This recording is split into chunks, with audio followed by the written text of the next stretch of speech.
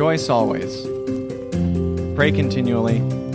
Give thanks in all circumstances, for this is God's will for you in Christ Jesus. 1 Thessalonians 5. Amen. What are you doing today, friends?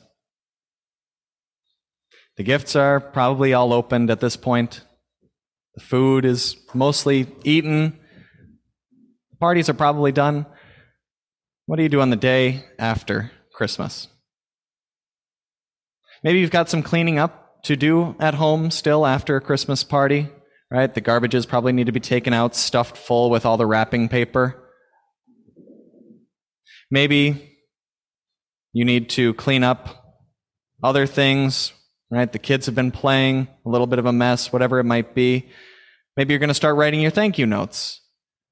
For some of us, there are kids who we have to start compelling to write those thank you notes. For others, it's just writing thank you notes ourselves and getting down to that work.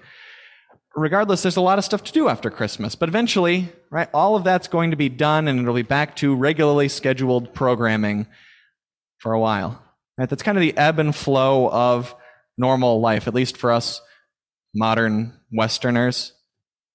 We don't like to take a whole lot of time off. In America, we don't tend to celebrate holidays that last more than a day, right? Maybe we get a long weekend, and that's always fun, but then it's back to work. Did you know the average American vacation only lasts 4 days? That's the average. Think about that. That's, of those 4 days, 1 day that's going to be traveling there, 1 day that's going to be traveling back. In the middle, you've got 2 days. That's a weekend. Right? The average vacation boils down to nothing more than spending the weekend in a different physical place than the place where you usually spend the weekend. Why do we cut those kind of times short? Why do we have such quick turnarounds on our trips? It's because we have to get back to work, right?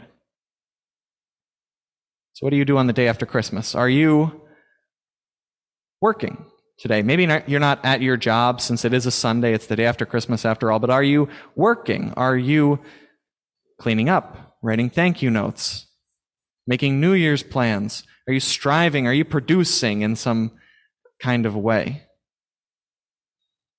The human heart yearns to produce, to work, to do something. And this is how we were created, right? When God created the very first person in the Garden of Eden and breathed the breath of life for the first time into his nostrils, he gave him a task. And ever since then, we have always yearned for tasks, for things to do. It's natural. And maybe it's more acute for us, again, as Westerners, as modern Americans. Our culture kind of pushes us in that direction of producing and working. But it is really a human thing. We define ourselves by what it is that we do, what we create, what we make. That's who we are, right? We sometimes think.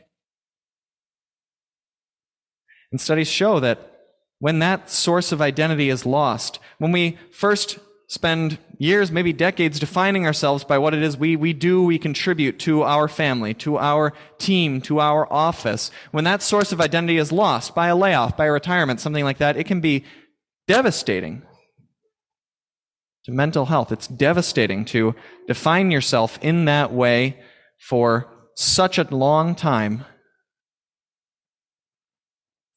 only to have that source of identity taken away. Isn't that who I am? Isn't that where I find my meaning? No. On Christmas, we celebrate receiving a gift that gives us an identity. On Christmas, we celebrate receiving God in the flesh, Emmanuel, the Word incarnate, a brother who is our Savior. That's a gift that God gave us at Christmas. In fact, that's what our reading from Hebrews says that Jesus is. That's who he is, right? Both the one who makes people holy and those who are made holy are of the same family. So Jesus is not ashamed to call them, to call you brothers and sisters. That's identity. That's meaning. That's definition for you, for who you are, a gift from God. An identity predicated not on what you do, what you make, what you produce. An identity predicated on the brother given to you by God, who is your Savior. That's what we celebrate on Christmas, but what do you do, again, on the day after Christmas? Do you go right back to work? Do you get right back into that mindset where you are defined by doing, by producing, by creating, by striving, by making something for yourself? Look, Christmas is not the only time that we receive a gift from God. Every week as we gather together here in worship, we're here to receive a gift. We're gathered around the preaching of the Word. God gives us His Word preached as a gift for our eternal benefit. His Word explained and illustrated for us. When we are brought into church for the first time, we receive a gift. We receive the gift of adoption into His family through baptism. We gather around the altar and receive a gift. The body and blood of His Son, Jesus, given for our sins, for our forgiveness. All of these gifts that define us, that give us identity. And we celebrate that during the hour that we're here in the service. And then sometimes right after that, we forget that our identity comes from gifts and not from what we do, because right away after the service, it's very easy to get caught up in all of the things that need to be done, right? Very easy to get caught up in the setting up, the taking down, in the talking of church business, and not recognizing that there's another gift to enjoy there, the gift of fellowship, the gift of time spent with brothers and sisters. That's a gift that God intends to give us on Sunday mornings too, right? The gifts aren't confined to that hour when I'm up here talking. And all of those other things, the setting up, the taking down, the church business, all of that is meant to serve the fellowship, the gathered believers, not to be overshadowed by those other things. We gather together again for Bible study downstairs. Gather around again, God's Word, a gift to us, given for our good. We gather together with one another to receive gifts from one another, gifts of encouragement and wisdom from our different perspectives from the years we've spent in God's Word, learning from God's Word. And then Bible study ends, and we're thinking about the lunch that has to be made when we get home and the errands that have to be run that afternoon.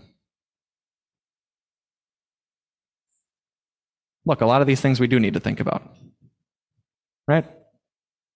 There are things that need to get done. Each and every day, God gives us these gifts, our time, our talents, our treasures, to use for our own good, to provide for ourselves, to use for others, for the benefit of those who depend on us. But the human heart that has yearned for real, meaningful work ever since we were booted from the garden will try and fill itself up with all manner of productivity. The human heart will try and smuggle into all of those things that we really need to do to serve our neighbor, all the hustle and the bustle that it possibly can, and we will convince ourselves sometimes that that is in service to our neighbor, that that is something that someone else really needs. But when we dial in on it, when we look at it, sometimes our schedules are just filled up with a lot of things that are meant to make us feel important, meant to make us feel worthy, necessary, needed, valuable.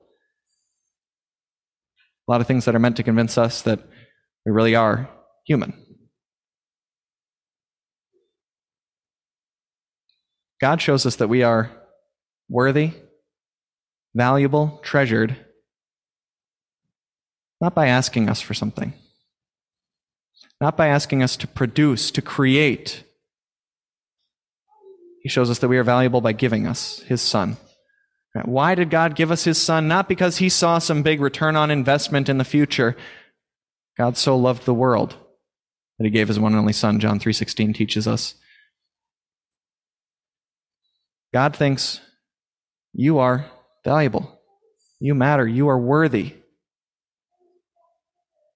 Whether you produce or not, whether you are a moocher or a tycoon in the eyes of the world, you know what God says? You are one in whom he delights because of his son, Jesus. Think this week about what your justification before God provided by Jesus means for your everyday. It means that you don't have to create, to produce, to work, to strive, to be worthy, to be valuable, to matter.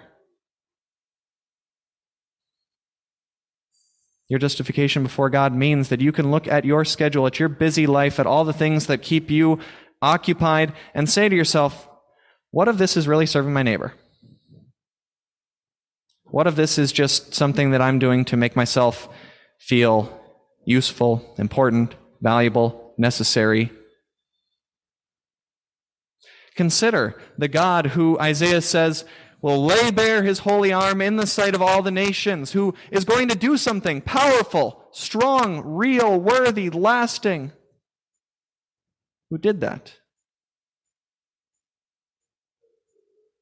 Did everything truly necessary already for you. Consider these things. Treasure them up in your heart like Mary did. She treasured up this good news given to her. Consider that perhaps the day after Christmas, and perhaps every day, is not time for you to produce, to strive, to work, to create. Brothers and sisters, maybe the day after Christmas is a day for you to ponder. Amen.